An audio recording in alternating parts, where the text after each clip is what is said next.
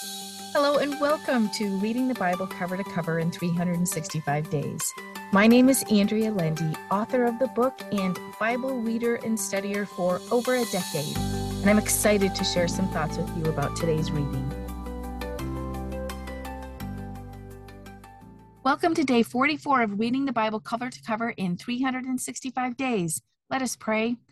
Oh Lord, teach us more about you and your ways today. May you impart wisdom into our hearts as we read your word. In Jesus' name, amen. Well, let's go to Mark 16 and celebrate. Mary Magdalene, Mary the mother of James and Salome, brought the spices to anoint Jesus' body and went to the tomb. They wondered who would roll away the stone, but when they got to the tomb, they saw it was already rolled away. I want to point out that they would not have had the strength to roll away the stone. However, they went anyway. Let's look at this another way. They knew they were supposed to anoint Jesus' body. So they went and spent money on spices that they needed. They even went to the tomb to perform the act. However, there was something they were unable to do, and that was get to his body. From their understanding, the body was still tucked away inside the tomb, and they wouldn't have had the strength to actually do what God called them to do. But they went anyway. Sometimes we are called to do something, but we don't know the how.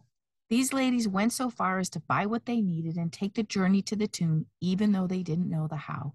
God supplied the how then, and he will most certainly supply the how now. Next, we read about the ladies meeting an angel of God, telling them Jesus had risen. How exciting! But the word says they were struck with terror. I'm sure we would have been as well. Sometimes when God asks us to do something, we are afraid too. But we will meet with his miracles, his wonder, and his perfection when we step into his calling for our lives. This may have been a small act these ladies were undertaking, just simply anointing a body with spices, but it turned out to be a most significant message, the most significant message that they were to give the disciples. Jesus had risen. The Messiah, their Messiah, had come, and now they could rejoice in their Savior, finally understanding and knowing that he was the one who had been promised to them throughout the ages. The word says he first talked to Mary Magdalene. This was the woman he had driven 7 demons from. His first meeting after death was the one who had been one of the greatest sinners that he had saved. What a wonderful act of service to meet with her, a woman of no stature other than poor stature and reputation. Jesus came to save every lost soul, not just the already righteous, not just those of position and rank. In fact, most of those people didn't recognize him as the Messiah. He came into this life in the most humble of circumstances, and he showed himself as the king he was to the most humble person, a woman of poor stature. He came for her, and he came for you and for me. We can be most grateful today that we are not counted among the lost, but are saved, whatever our stature and rank is. It means nothing to Christ the King other than we are his. Well, let's see what's happening in Romans chapter 16. In the first half of this chapter, Paul is sending greetings to a number of the people in the Roman church, to include a woman named Phoebe, who is a deaconess in a church. Paul writes about her helping him and others, shielding them from suffering. He asks the people to help her with whatever she needs to assist those in need. Just something to note that he writes significantly more about this woman than the others he sends greetings to. It shows us women were a part of the church in leadership roles long, long ago. In the second part of this chapter, he warns against people who create dissension, difficulty, and division concerning the teachings they have been taught by him.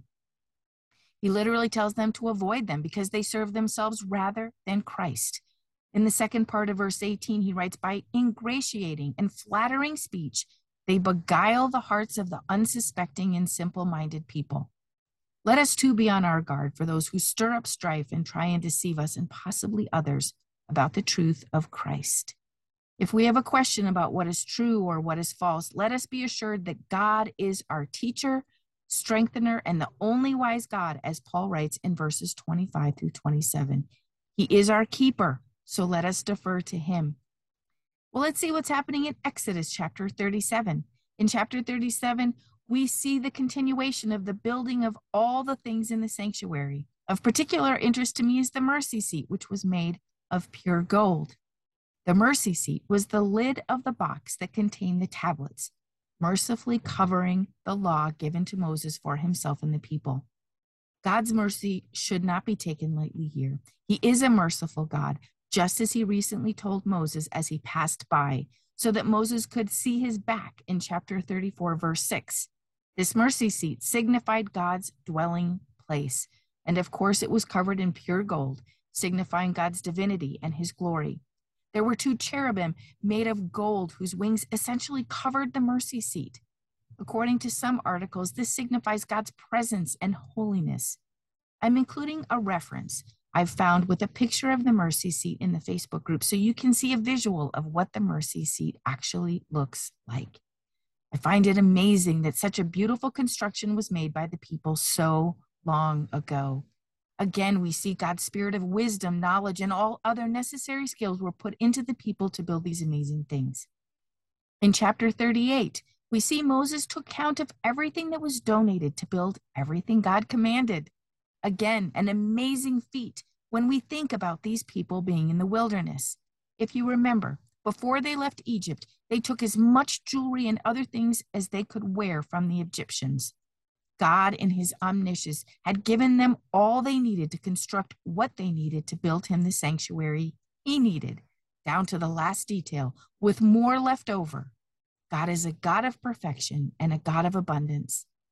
Well, let's see what the sons of Korah wrote about in Psalm 44. Psalm 44 was written while the people of Israel were in captivity in Babylon. He writes about the wonderful works God has done in the past for his people. This generation, however, had not seen the miracles that God had done. They had simply heard about them from being passed down through the ages. Now, the people were suffering in bondage. They were brought low as a people. The final verse in this psalm is a cry for help from Almighty God and says, "Rise up, come to our help and deliver us for your mercy's sake and because of your steadfast love." An amazing ask. Why? Because God is a God of mercy and love. The psalmist pleads with God based on who God is. And I love how he queries God. I believe this psalm is a great example of how to pray. He starts off with the good things God has done, then moves on to their hardship, and lastly, asks God for his help based on who God is. Let us pray. Oh Lord, thank you for being the God of mercy and love. Thank you for showing us more of who you are through your word. May you reach down and bless and comfort us where we need blessings and comfort, Father, for you are a merciful and gracious God who desires to bless his children. Help us receive all you have for us to receive, Lord. May your love cover our hearts and minds today. In Jesus' name, amen. Thank you for walking this journey with me and being a faithful reader of God's word. I pray that he shows himself as the God who loves you deeply and cares about every detail in your life. Come back tomorrow for some more thoughts and insights as you read God's word.